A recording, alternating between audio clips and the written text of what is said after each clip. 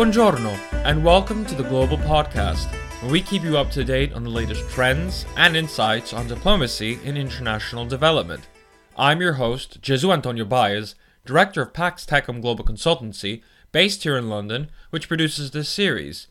In this podcast, I sit down with thought leaders, diplomats, and experts on the field, as well as provide analysis from our own team at Pax, to talk more about the need for diplomacy and international development in order to foster political will around greater social impact and good. So grab your headphones and let's get on with the show.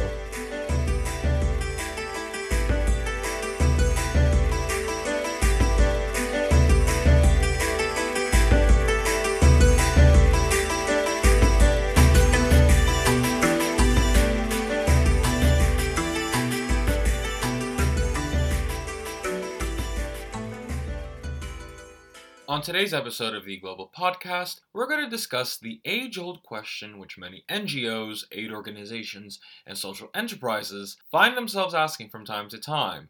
That question is around what is our impact? Overall, what is the impact of the projects and investment that we're having when implemented?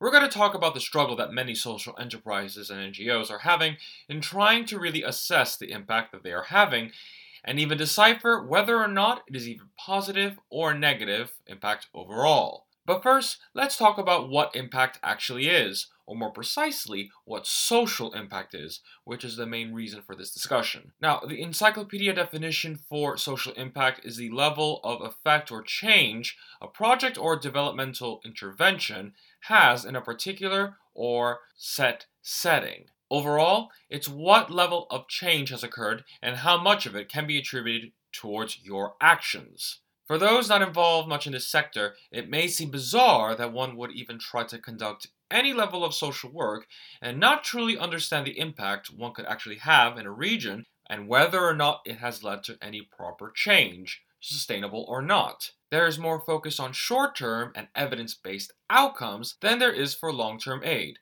But why is that? With many projects and endeavors funded by donors, sponsors, and even investors, there is a sense of urgency among those working on these projects to truly produce results that demonstrate the effectiveness of the programs. Overall, to demonstrate that there's a reason behind cashing in so much money for them to go forward. And thus, there's more of a preference to focus on KPIs or key performance indicators as they're known to show that the money spent is leading to real hardcore outcomes. With many bodies such as UNICEF and programs from the World Health Organization beholden to donors such as the Gates Foundation and government donations overall, producing something that they can report on and justifying the salaries and the jobs of those working on the project becomes primordial. As you guess, when your job is on the line to produce outcomes, and when your very role is justified by the whole sponsorship of the program, it's hard for one to really wrap their minds to see if the work is having any impact when tangible outcomes are the main focus in order to keep both your job and work alive. Because while tangible outcomes can be measured and proven, as well as being quick to produce, impact takes time to assess and requires both more money and investment to really measure over time. Now, there have been metrics designed and created to help nonprofits and NGOs, including social enterprises, really assess the impact that they are having. But as highlighted by Professor Elnur Ibrahim's article for the Harvard Business School, there is actually little consensual agreement over what it should look like, as well as multiple proposals on the potential methodologies that should be conducted when measuring social impact. But in addition to this, measuring impact is also difficult because it can't be controlled and the dynamics of the locations can be quite complex. Let's take the case in point of the 2010 earthquake in Haiti. In the aftermath of Haiti's earthquake, an organization like Oxfam America could be expected to provide data on short-term results, such as the number of people sheltered and fed as well as assisted.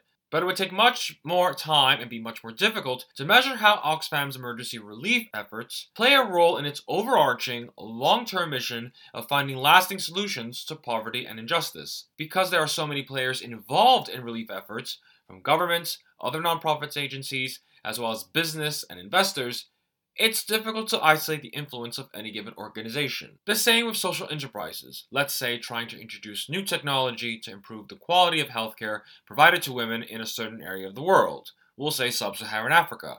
To assess whether the introduction of new technology has contributed to a lower level of maternal mortality, or say, cervical cancer death rate, would be difficult if one fails to take in consideration other factors, such as education to healthcare professionals and general education to the local population on these services, etc., etc. But if it is so difficult, you may be asking why bother with impact at all? Well, because simply by assessing impact can we truly see if we are making positive change at all, or if the project itself is potentially more harmful than good. You see, while there is positive impact, it's important to notice whether you're having a negative impact. And at times, the initial project scope may not demonstrate that. Let's take the example of the following. Investing in promoting tech jobs in a country such as Rwanda can be a great way to help advance the economy. But if it reduces the quality of happiness from the workers who find themselves in a new sector in which they have to learn from, but they yearn to be in a more rural aspect due to tradition and just general satisfaction and preference, then the investment may have more existential negative impact than anticipated. It could increase greater stress, depression levels, or even a sense of purpose among those who prefer working in the field. Given this, what should be done then in order to prioritize impact assessment, and how can we get it done right? Well, first and foremost, we need to be able to agree to a methodology for both impact investors, nonprofits, and social enterprises in which we can use to be able to measure it, and measure in order to ask whether the impact is positive or negative. In addition, it needs to be flexible and to be tailored to each setting, whether it's an investment made in India for solar panels or around child healthcare initiatives in Thailand. The capacity to make it mold around the region and dynamic is crucial. And lastly, donors and funders need to understand the priority of assessing impact in order to really determine the legacy their investment has in the long term. But to do this, influential organizations such as Social Value UK or even other key institutions that support impact or even impact investing, such as UBS, need to have these important conversations with donors and investors around the need for this over short-term goals. While outcomes are definitely signs that the investment is working and the project is truly on the right path, understanding whether it will lead to a positive legacy is a crucial aspect to understand if they are indeed helping to lead the world to a better place. Now, naturally, one is not naive. There are those organizations who may not truly care about the impact, but this podcast episode is intended for those with an intention to truly make a difference. And in making a real difference, will it shed light to the intention of those who aren't? That brings us to the end of this edition of the Global Podcast. I'm Jesu Antonio Baez, Director of Pax Techum Global Consultancy, which produces this series. Please do check out our website at www.paxtechumglobal.org. That's PAXTECUMGLOBAL.org to discover more about our work. You can also follow this podcast and the work of Pax on both Twitter and LinkedIn. And if you like this podcast, please don't forget to rate, review, and of course subscribe on both Spotify and Apple Podcast. Join us next week for another edition, and until next time, grazie e ci sentiamo presto. Ciao!